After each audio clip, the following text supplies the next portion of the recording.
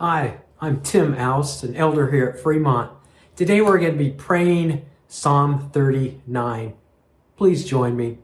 Dear Heavenly Father, thank you that you hear our prayers and give ear to our cries.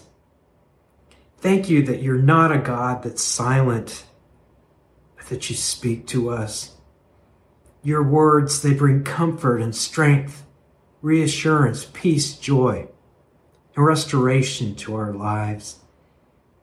Knowing that you hold each of our days in your hands soothes our souls.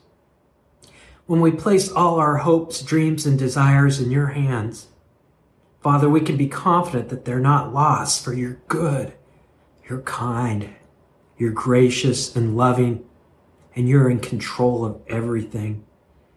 Thank you that you love us so much, that you convict us of our sin and cleanse us from all our guilt and remove from us all of our shame.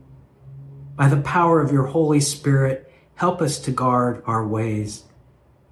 Don't allow us to sin with our words, no matter what's going on around us, Lord. May we always speak words of life.